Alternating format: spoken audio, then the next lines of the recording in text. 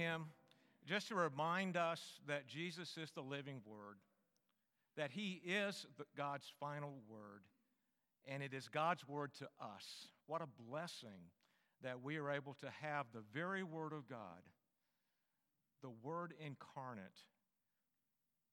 Holding fast in Christ in the face of trials begins with holding fast to God's final word, Jesus.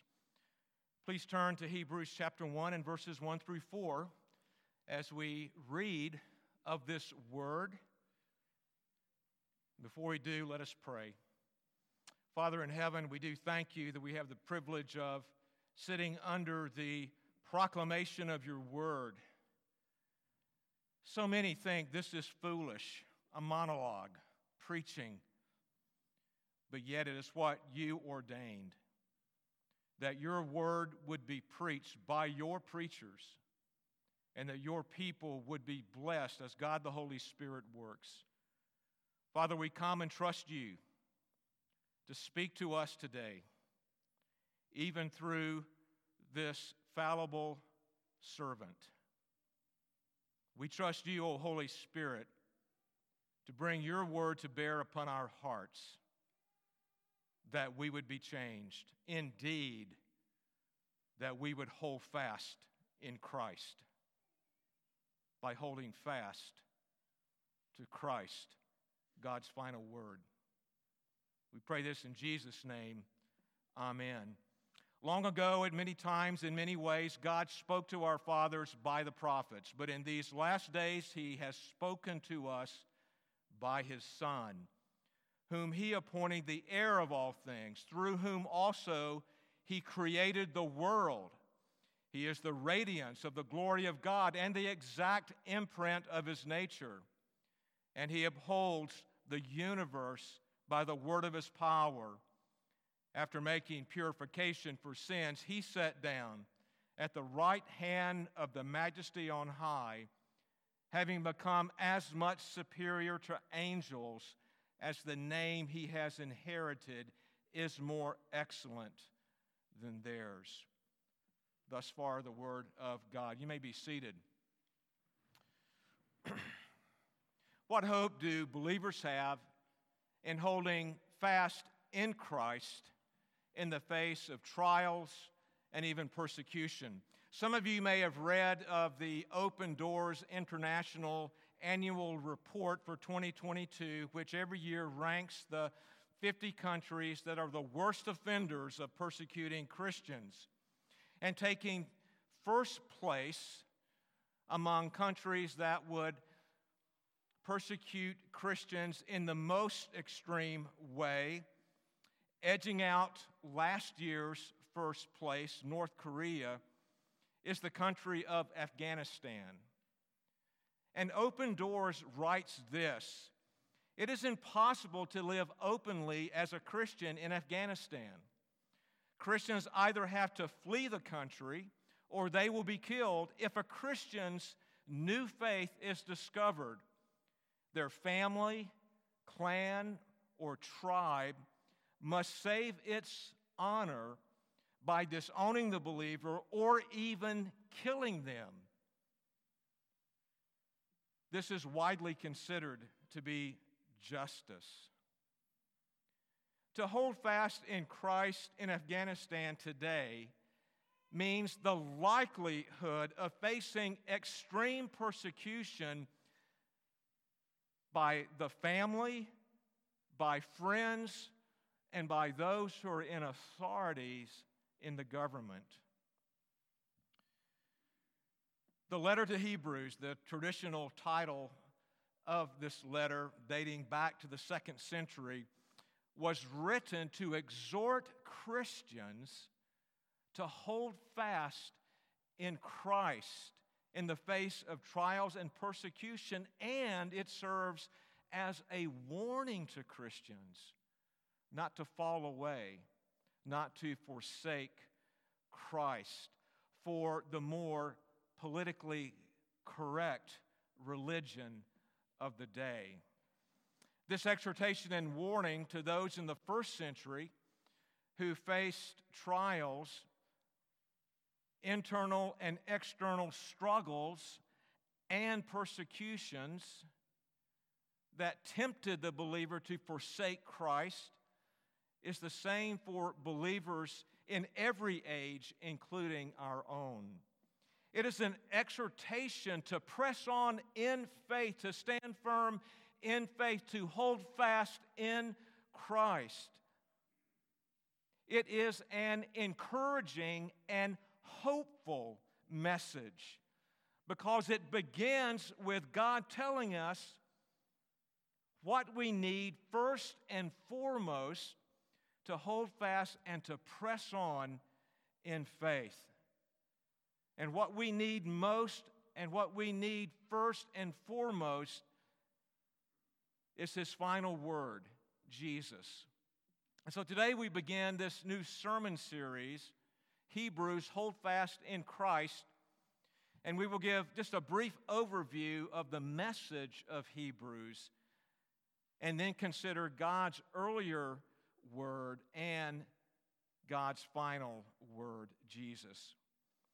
So God's overall message in Hebrews, really to understand this overall message in Hebrews, we need to understand a little bit about the author, a little bit about the recipients, and a little bit about the historical context of this letter being written. I mean, most messages that we hear have a context to them, and we can be very puzzled if we don't understand the context of the message that we hear. So what is the context then of Hebrews?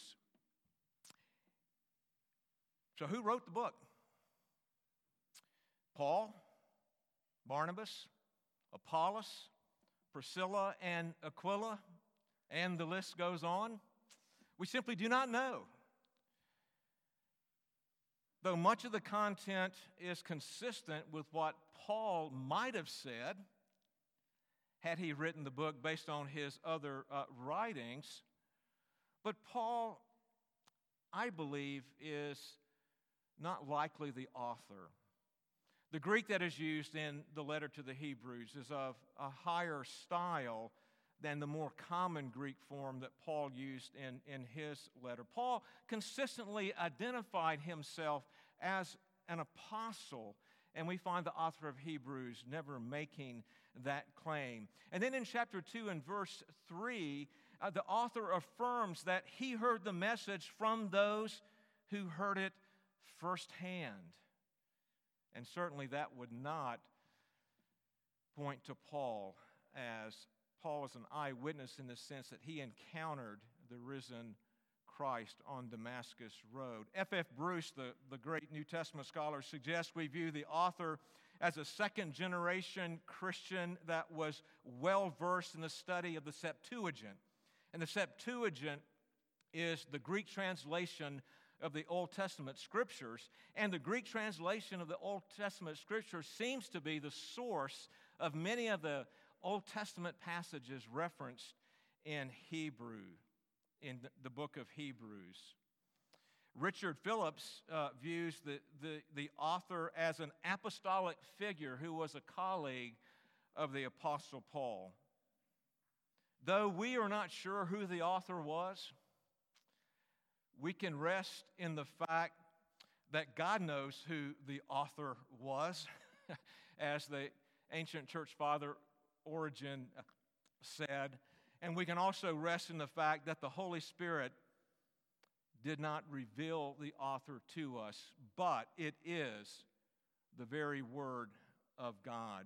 So who were the original recipients? To whom did this author write this letter? The author, again, the book does not specify who the recipients of the letter are, but it definitely is an exhortation and a warning to hold fast in the faith and not apostatize. The letter was most likely written before AD 70, and many of you know that AD 70 is a significant date in the early church, for that was the date when the Roman general Titus destroyed the temple. And so Hebrews, as we'll learn, is just full of temple worship And the temple is very much central to the content of Hebrews, but there's no mention of the temple being destroyed. The content of Hebrews suggests that it was written to Jewish Christians who were being persecuted. And we know that in AD 49, Emperor Claudius began persecuting Jewish Christians in Rome. And we also know that in the mid-60s, Emperor Nero had very extreme persecution of Christians. In chapter 12 of Hebrews, verse 4, it gives a little bit of a clue that might help us with a range of dating for the letter. The verse tells us that the recipients of Hebrews had not yet suffered to the shedding of blood. Yes, they were being persecuted, but they had not yet been put to death. And so they were being persecuted. That might be explained by Claudius's persecution that began in AD 49. But if we take the not yet to the shedding of blood referencing Nero's persecution in the mid-60s, around AD 65, then we can have a date range of the writing of Hebrews after AD 49 and before Nero in AD 65. Now, why is all of this important? Because the message of Hebrews is very much in the context of persecution.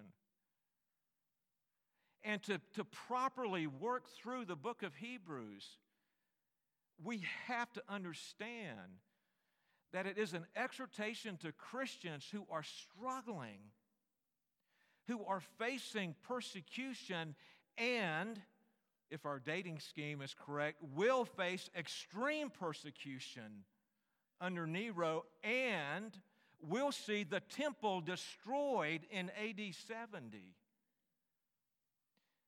And this author is saying, brothers and sisters, hold fast in Christ. And he warns them not to fall away and to revert back to a more politically correct, government-sanctioned religion, and thus forsake Christ. One commentator said that we should take this book of Hebrews not so much as a theological treatise like Romans. Now, there is rich theology in the book of Hebrews. In fact, it starts with God spoke. That is a rich theological statement. He said we should take this more as a pastor who is separated from his congregation, exhorting his congregation who are under persecution to persevere and to hold fast to Christ and to be warned not to forsake the Lord Jesus Christ. In fact, in chapter 13, verse 22, the author says that this letter is my word of exhortation. And so as we come to the study of Hebrews, it's dealing with difficult things. It could easily be viewed as a real downer. But I want to tell you, this is one of the most encouraging and hopeful books in the Bible. Because it says Jesus is supreme and you are Jesus' disciples, and he is holding you safe irrespective of the severity of the persecution. Trust him. Hold fast to him. Hebrews chapter 10 and verse 23 is a verse that I believe so beautifully helps us understand what Hebrews is all about. The verse reads, "Let us hold fast the confession of our hope." See the word hope there? Let us hold fast the confession of our hope without wavering.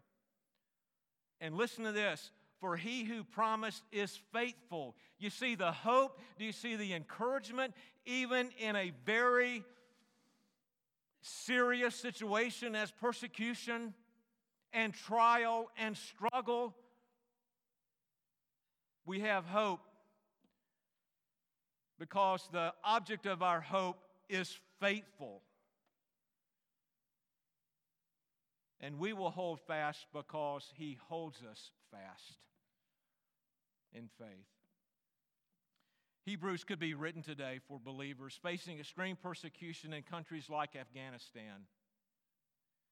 And Hebrews could be written today for you and me, encouraging us, exhorting us, warning us, hold fast.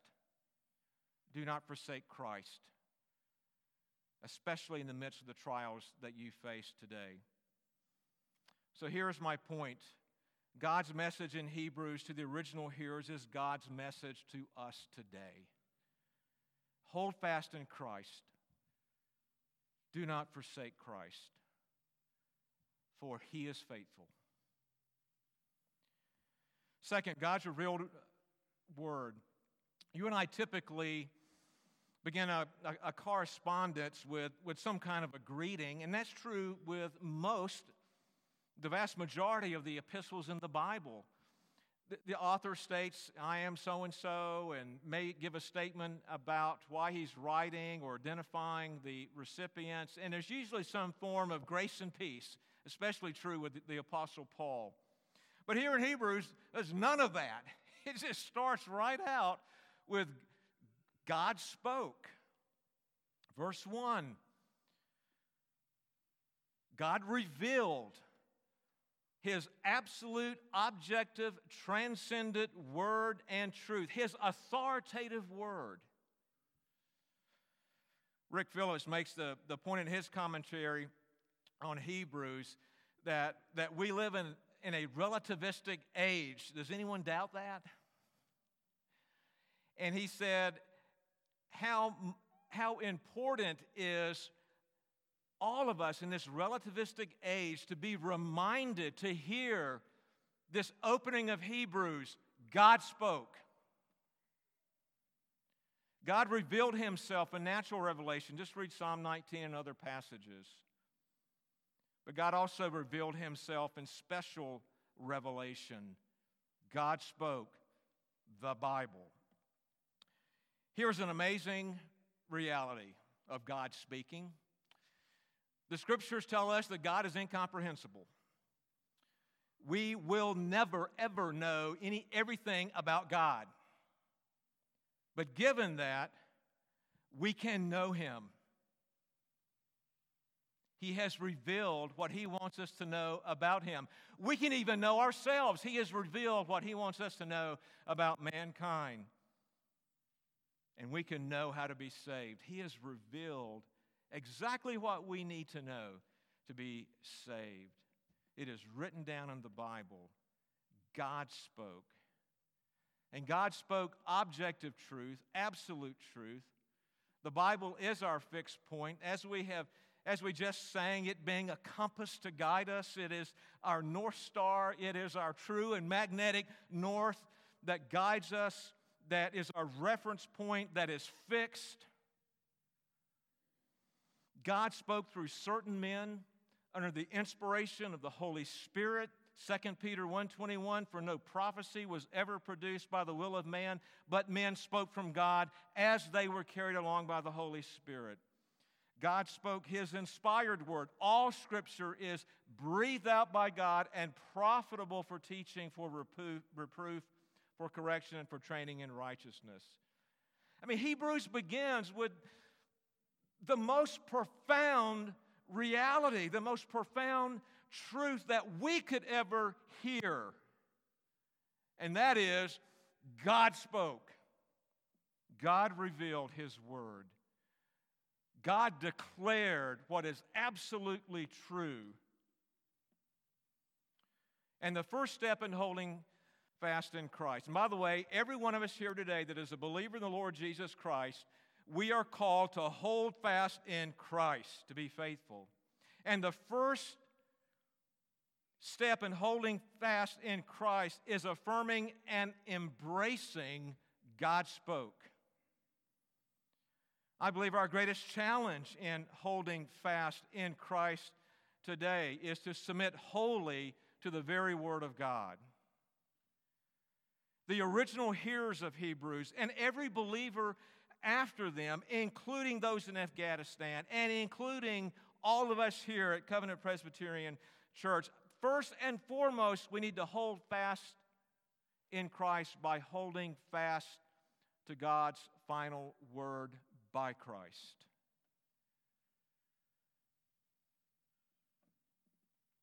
Second, God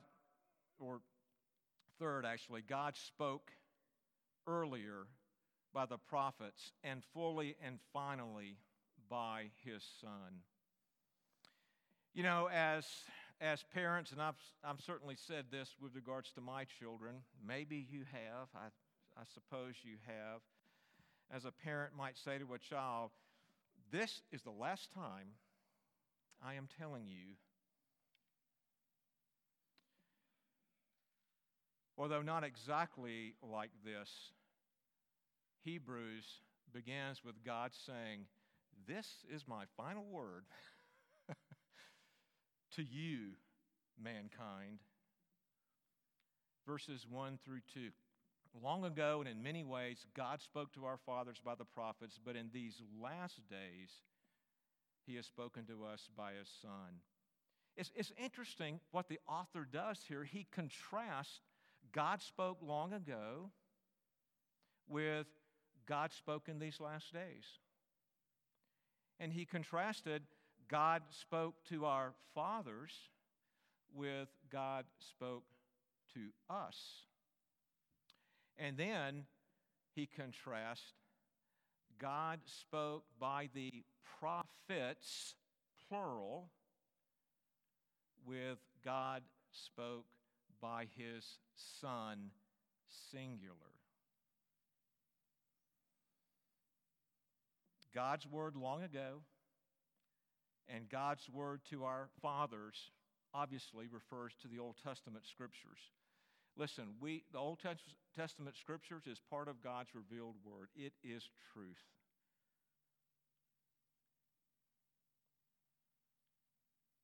God spoke it many times by many writers. Moses, David, Isaiah, for example. He spoke in many ways, historical, prophetical, wisdom literature. The many Old Testament writers in the many ways and times in which they wrote all expressed the same theme: Jesus. The Old Testament foreshadowed what was to come and promised Messiah, promised Jesus to come. Think of the Old Testament as a bud that promises a beautiful flower when it opens. And that bud opening is Jesus coming, inaugurating the last days, the New Testament era. Really, in reality, the day in which we live now. The last days, this era that was inaugurated by Christ, God spoke His full and final word to us. Not in many ways, but one way. Not through many people at different times, but in one person. In one time. Jesus. Look at John chapter 1, verses 1 through 14. Talking about the Word being God. The Word being incarnate. The Word by Christ needs no additional revelation. God spoke all He intended to reveal from Genesis 1:1 to Revelation 22, verse 21. While that earlier word by the prophets was foreshadowing and promising His word in the last days, His final word by Jesus is fulfillment. He has said all that He is going to say. God's Word by His Son fulfills all those Old Testament prophecies and shadows and promises of which He was the subject. And in these last days, He comes as the final revelation. The writer establishes God's Word by His Son being His full and final Word, being His supreme Word, by giving us a sevenfold affirmation of the superiority of Christ, the supremacy of Christ, the fact that Christ is qualified to be the final Word. He is in verses 2 and 3, He is the heir of all things. He owns it all. He is the one through whom all was created. He created all. He is the radiance of the glory of God. He came and shone forth the glory of God and does so today. He is the exact imprint of His nature. He is the same divine essence of the Godhead. The one who upholds the universe by the word of His power. He is the cosmic glue, as we read in Colossians, that holds everything together. The one who made purification for sins. He is our Savior. Reference to the atonement. He who sat down at the right hand of the Majesty on high. Carl read from Psalm 110 that reminds us not only of Christ's priestly work, but also of His kingship. And today He's reigning enthroned at the right hand of the Father and will come again as the King of kings and the Lord of lords to consummate all of history. I mean, as we consider these qualifications of Christ here in these opening verses of Hebrews, we must see Christ the mediator in His three offices being declared. He is the prophet through whom God speaks His final and full word. He is the prophet that was promised in Deuteronomy chapter 18. He is the priest whose once for all sacrifice cleansed God's people from sin. And He is the King who is enthroned in heaven. In these opening verses, the greatness of the Son is declared. You're struggling today with holding fast in Christ.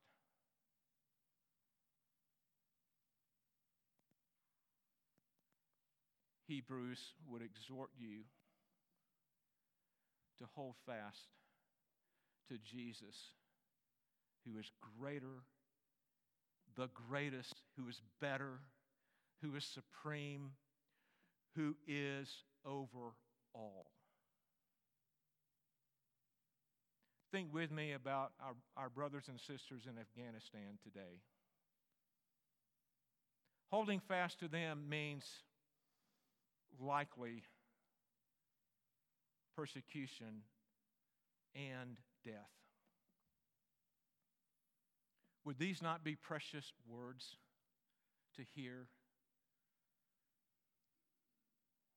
That your ability to hold fast is not because of your power, but is because of the greatness of Jesus, the greatness of the Son. We will see Christ's superiority reflected in one word throughout the letter. In fact, this one word, this one little word is used 13 times in Hebrews. And here's the one little word. Ready? Better. Better. What the opening verses of Hebrews says is that Jesus, the final word, is better than the earlier word. Not saying the earlier word is not God's word, but it is saying the final word is better. It is the full word, the final word. It is the fulfillment of all that the earlier word said. And we'll look next week, look at verse 4, that Jesus is better than the angels. We'll see that Jesus is better than the human great high priest. Jesus is better than the physical temple. Jesus is better. Listen, brothers and sisters, we hold fast because we have He who is better. And that should encourage us.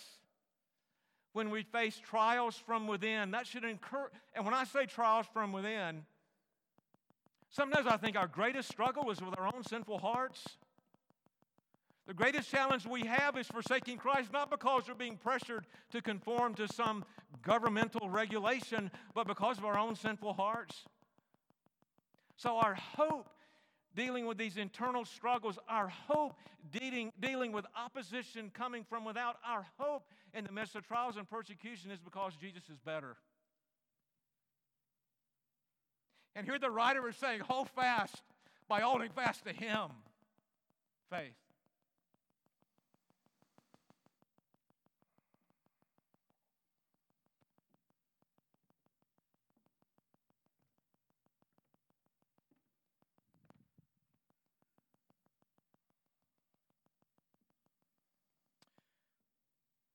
What the writer of Hebrews does for us in how he crafted this letter under the inspiration of the Spirit. The way in which he began uniquely by not using a greeting, grace and peace, but by beginning with God spoke, is to show us holding fast means holding fast to God's final word, His Son, Jesus. That is our first and foremost thing we must do to hold fast, to submit ourselves to God's final word. What hope do believers have holding fast in the midst of trials and even facing persecution? Michael Card wrote a wonderful song, Christian musician, and he wrote this song, The Final Word. Here's the refrain. He spoke the incarnation, and then so was born the Son. His final word was Jesus. He needed no other one. Spoke flesh and blood so He could bleed and make a way divine. And so was born the baby who would die to make it mine, to make that way divine mine. Holding fast in Christ in the face of trials begins with holding fast to God's final word, Jesus. Let us pray. Father in heaven, we give You thanks that You have provided for us Your final word as the foundation for us holding fast. Father, we admit that we need Jesus. And so, Father, bless us with holding fast in Christ. We pray and ask this in Jesus' name. Amen.